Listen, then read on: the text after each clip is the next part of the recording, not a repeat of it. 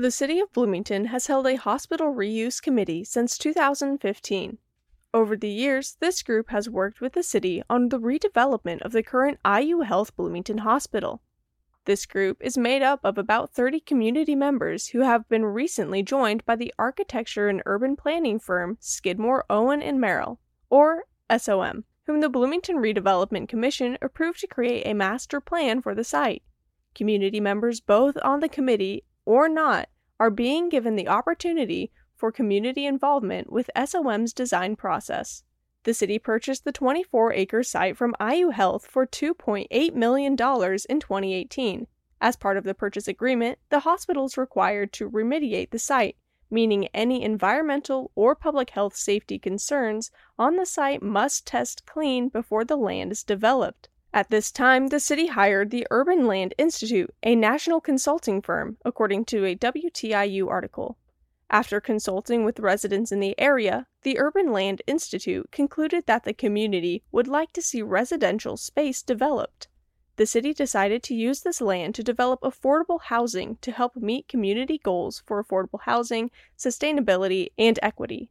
However, Bloomington Deputy Mayor Mick Renison said only a portion of the property would be developed into affordable living. And that we certainly all recognize we have challenges of affordability in our community with housing ownership and rental. So we certainly think there's a place for that here. How much of that percentage of the space that will be used for that, I think we're not certain, and that's why we are starting with the public engagement and asking our experts, consultants that we've hired to help advise us. And of course, the market will ultimately say whether or not the plan that's devised is manageable or not. We're trying to make sure we involve people who are in that realm of understanding what the market will bear, if you will. So other things to think about are, on this space, should there be commercial or retail?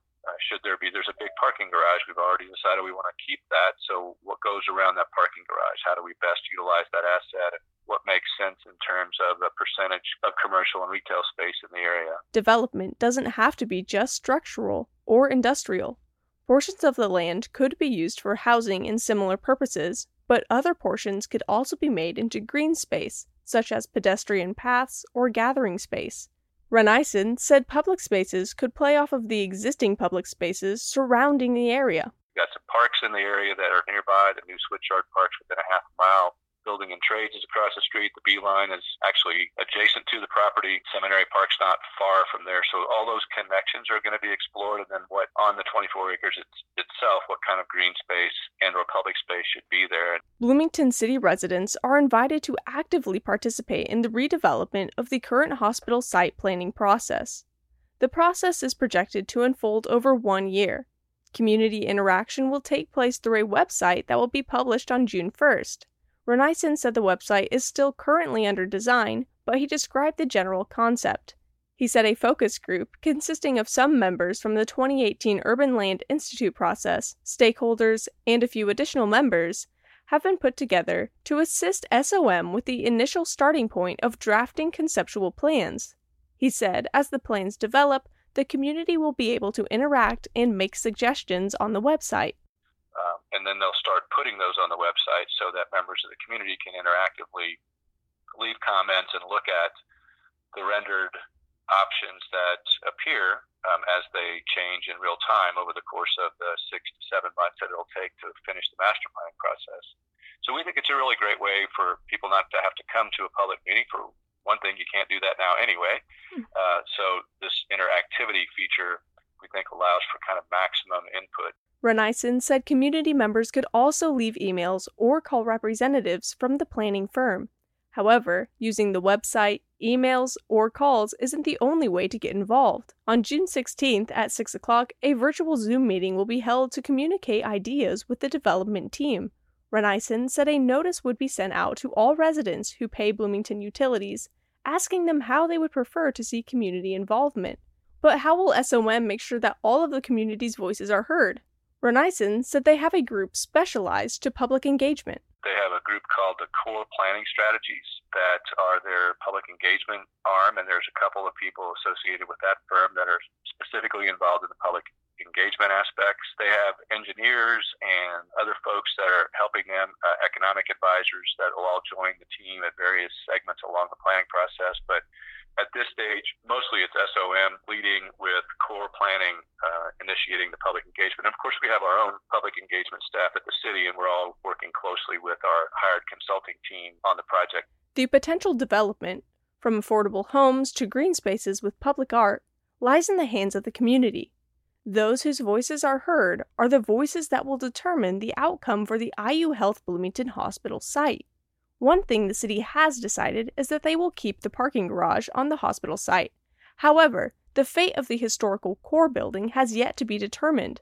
During the redevelopment process, the city must come to terms on what to do with the building. For the history of the building, we turn to Cade Young. Over 2 years ago, the Urban Land Institute partnered with the City of Bloomington to offer suggestions on land use planning and development for the new hospital site. The partnership consisted of a panel discussion during the week of April 8th through April 13th in 2018. Urban Land Institute, or ULI, was tasked with a number of questions from the city. Among them were, quote, "Will the parking garage in the administration building benefit the future of the site? Should either or both of these structures be kept for reuse?" End quote. Now, the city already announced it will keep the parking garage, but the core administration building is still up in the air. According to ULI's panel report, the panel did research on the city and region, site visits, and interviews with more than 100 community members. The ULI Advisory Services panel report recommended, quote, "Demolish the core administration building to free up the site for new development while enabling connectivity," end quote. The core administration building was named after former Bloomington Hospital president Roland Core. It is reportedly the oldest existing building on the property. In 2018, when news first broke that the city would acquire the hospital site, Mary Catherine Carmichael told the Indiana Daily Student that the building is not recognized as an historical landmark. However, she said the property does have some historical value. According to a Historic Preservation Commission meeting in June of last year, there was talk of developing guidelines for historical preservation for the core building. In the commission meeting packet, it read, quote, "Chris Sturbaum noted that he asked Connor Hederick to start developing guidelines for historical designation for the core building for the old hospital building. If they wait, there could be issues for historical designation in the future," end quote. The commission meeting packet went on to say that there are issues with the core building itself. It said upon demolition of the hospital, the core building will have no utilities connections as they were operated through the old hospital building. I reached out to Connor Hederick, Historic Preservation Program Manager. I wanted to talk to him about the future of the Roland Core Administration building.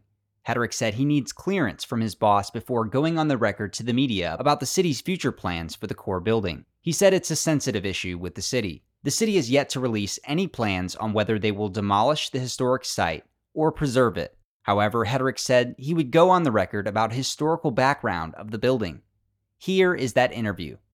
Okay, so what is the historical significance of the core administrative building? The core administrative building, it wasn't the first hospital on the site, but it's part of the evolution of the Bloomington Hospital site, and tied to the history of medicine and healthcare in the city. And it's the oldest surviving building from the original hospital site as well. So that's why it's significant historically. So just a brief background: the very first Bloomington Hospital was a 2-story brick Italianate farmhouse. It was purchased by the local Council of Women in 1905.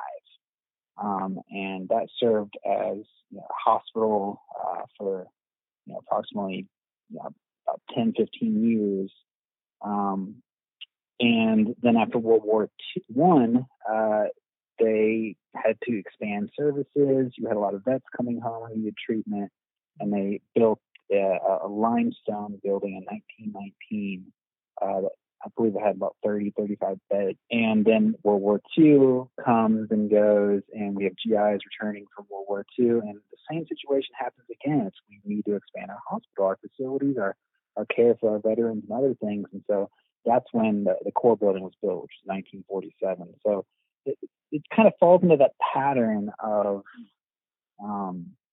local health care and really the impact of war on the American homeland, because the Bloomington Hospital site, itself, as we saw 2 times, evolved in response to needs caused by America at war.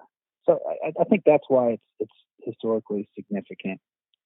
It's architecturally significant because it's one of the few examples of Art Deco in the city. Now, it's a very dressed down version of Art Deco, but there's certainly, you can see some of the elements of the style with the kind of vertical orientation of the front of the building facing Rogers, the entryway, and some of the artistic motifs that are done there in the limestone really, cry Art Deco. So when I was in Bloomington for the first time, actually, and I happened to drive by this building, it immediately caught my eye as an Art Deco.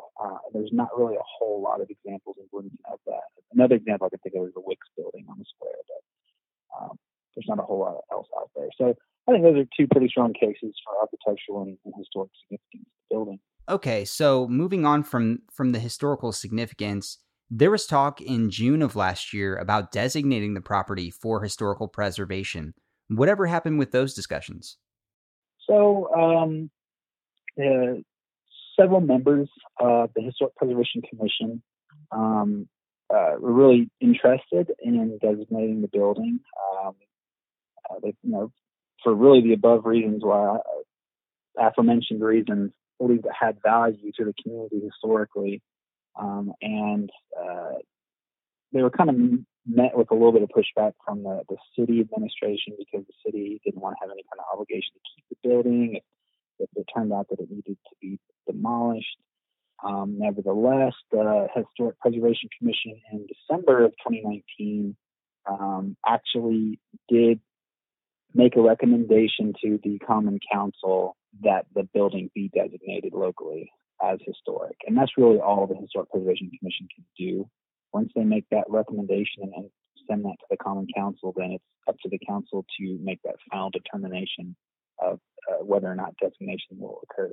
So essentially when the Historic Preservation Commission made a motion to forward this to council, they really made an affirmation that it meets the criteria to be designated locally. And in that motion, I believe they listed which criteria. I believe it was 1A and 2G. And these are criteria you find in the city code in Title 8. And, said this is historically significant. And then they sent it on to the council. But the council has not yet discussed this yet. So it's kind of in limbo. It's not designated yet. So all in all, the property is not recognized right now as a local landmark, although you did recommend it and it's kind of being debated upon, is essentially the status of that. Yeah, it's not even being debated. It's not going to be debated until it officially gets on a council agenda. Who knows when that'll happen? It might have to take a council member to request that it be discussed. So legally speaking, if a property is designated as an historical landmark, can it be demolished? It can be demolished if it gets a certificate of appropriateness from the Historic Preservation Commission allowing demolition. So, there's properties that have been locally designated that are in local historic districts that get COAs for demolition every year. So it's not like once it's designated, it's impossible to demolish. It's just it has to get through the commission, and it's a lot more unlikely that will be done. Well, do you have anything else to add about the historical significance of this property? I guess I just kind of want to reiterate that, it is the oldest surviving building from the original Bloomington Hospital site. It does have historic significance as part of the development of the city, tied to the history of healthcare and medicine in the city. So I, would definitely like to say for the record that it does have historic value. I fully support the adaptive reuse of historic buildings. It's part of the reasons why I got into the field. I think that this building was built very well, very strongly, and it could certainly serve a new life and a new purpose and continue to serve the needs of the community in the future. For WFHB, I'm Sydney Foreman. And I'm Cade Young.